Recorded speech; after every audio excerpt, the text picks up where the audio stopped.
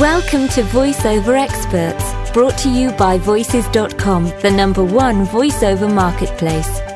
VoiceOver Experts brings you tips, pearls of wisdom, and techniques from top instructors, authors, and performers in the field of voiceover. Join us each week to discover tricks of the trade that will help you to develop your craft and prosper as a career voiceover talent. It's never been easier to learn, perform, and succeed from the privacy of your own home, at your own pace. This is truly an education you won't find anywhere else. Now for our special guest. Paula Kavanagh Carter, dialect coach and linguistic anthropologist. An accent is never abstract. Every voice has an age, a stress level, heartaches, intentions. Whatever dialect you perform, the best acting is universal and truthful. Acting should trump accent. Always. In order to achieve voice performances that resonate with listeners, infuse your speech with detailed choices. This layers your specific voice with authenticity and believability that compels an audience to extend their trust to you and the text you bring to life. The first great dilemma facing voiceover artists is that decisions often left to a director in production must somehow be guessed in advance, based on the information published in the audition information. Talented actors are capable of making hundreds of very subtle distinctions with their voice and accent to paint the picture of the world of the character, but of course worry that guessing wrong will lose them the gig. How does a voiceover artist get from, "I can speak anything you want," to, "My voice is everything you want"? Here is where my training as an actor and an anthropologist comes in. When studying human beings, especially for the purpose of recreating them in body or voice, on a stage, in film and television, or via audio, we've all heard that observation is essential. This is typically part of artistic training, whether method acting or visual arts. But for audio performance, what observations make a difference in the sound of the voice? Whether an actor or a social scientist, a life is mapped by more than just age, ethnicity, income, and education, the typical demographics. To capture a true voice of a real person, one must ask other questions. How much sleep did this person get last night? What is her biggest worry today? What does he love above all things? Does she smoke? How many children does he have? How many jobs is she holding down? Think of the great Garrison Keillor, the voice of Prairie Home Companion and the beloved Lake Wobegon series. His is not a polished, bland voice. We hear his belabored breathing as he pauses, clearly divulging his smoking habit with every ear listening. We hear the measured, careful rhythms of a Lutheran sensibility that seeks to offend no one, at least publicly. We hang on his every Midwestern accented word. Every layer and choice he projects through his voice creates such a true person that we accept the character as real. We believe what he says as true. We hear age, we hear veiled humor, we hear surprise, we hear humility. A voiceover audition won't provide any of that detail of character study to guide you. You might get, "We're looking for a Garrison Keillor type voice," or "We're looking for a Keira Knightley British accent." Here's the next dilemma. It's no secret that it can appear at times that producers don't know what they want, and they've sent casting professionals, or interns, to the store to buy them the perfect solution that will make them happy. An impossible task, right?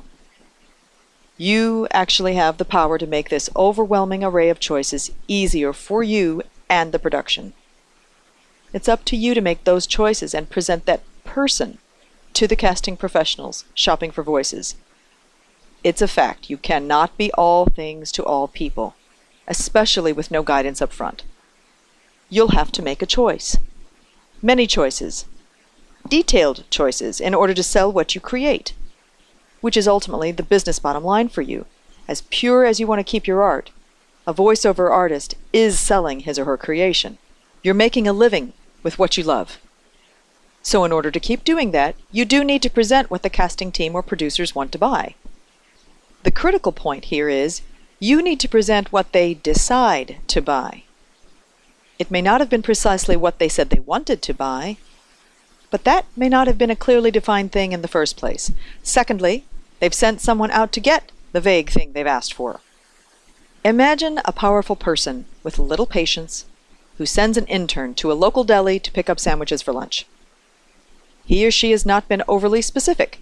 Just get something good, they say, and off goes the intern. The boss doesn't actually want just something good. He or she wants something great, but they don't know how to precisely describe what great is. The intern is greeted by the cheerful deli owner, standing in front of his fine array of meats, cheeses, and vegetables, and the deli owner says, "I'm happy to make anything you want. Otherwise, I've made some delicious sandwiches ready to buy if you're in a hurry." Note: productions are almost always in a hurry. Few of us have the luxury of time or money, and certainly not both. To extend the analogy to voices, let's say the intern says, "I'm supposed to hire a British accent." The deli owner says, "Wonderful. Would you like West London, Manchester, Leeds, or Newcastle?" The intern says, I didn't know there was a difference. She said it should be like Keira Knightley." The very knowledgeable sandwich artist says, "Great, I can do that. Do you mean Keira in Love Actually? Keira in The Imitation Game? Or Keira in her natural voice in interviews?" The intern begins to sweat. The clock is ticking. The boss is hungry. The sandwich artist says, "No problem. I'll tell you what. 9 times out of 10, when someone describes Keira, what they mean is a refined, beautiful voice. Someone cultured, educated. Someone who probably speaks London-received pronunciation. So does Helen Mirren, but if they'd meant a strong, powerful grown woman, they'd have probably mentioned her by name instead. My guess is that your boss is describing a young, bright voice, a voice of privilege, someone they picture wearing a Jane Austen empire-waisted dress, not a leather jacket and steel-toed boots. I get that a lot. In fact, so much so, I've got 10 of them in my case right here, all ready to go. Grab one, and you'll be through the checkout in 2 minutes. The deli owner took a risk in pre-guessing the types of things his customers would like and want to buy. Sure, a person could quibble over mustard versus mayo or tomato versus lettuce, but it's just a lunch. It's just the audition.